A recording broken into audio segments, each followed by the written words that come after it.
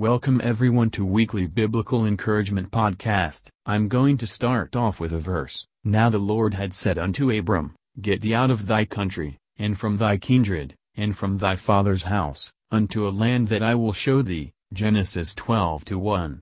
This verse is about Abram, better known as Abraham. This verse called Abraham out of what he knew to become the father of the Jewish nation.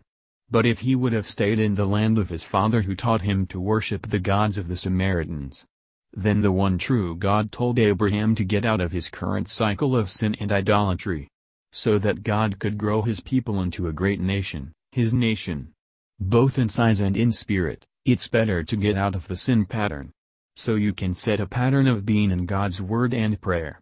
As much as change can feel weird and even really annoying, but change is good because it causes you to set new cycles in your life. Back to Abraham, when God calls him out so he could bring a redeemer through sinners.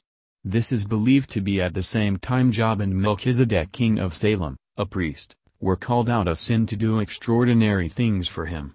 You can see this all throughout the Bible. And if you're new to Christianity or you have been a Christian for a long time, he wants you to stop being in sinful cycles and set up a new cycle in your life.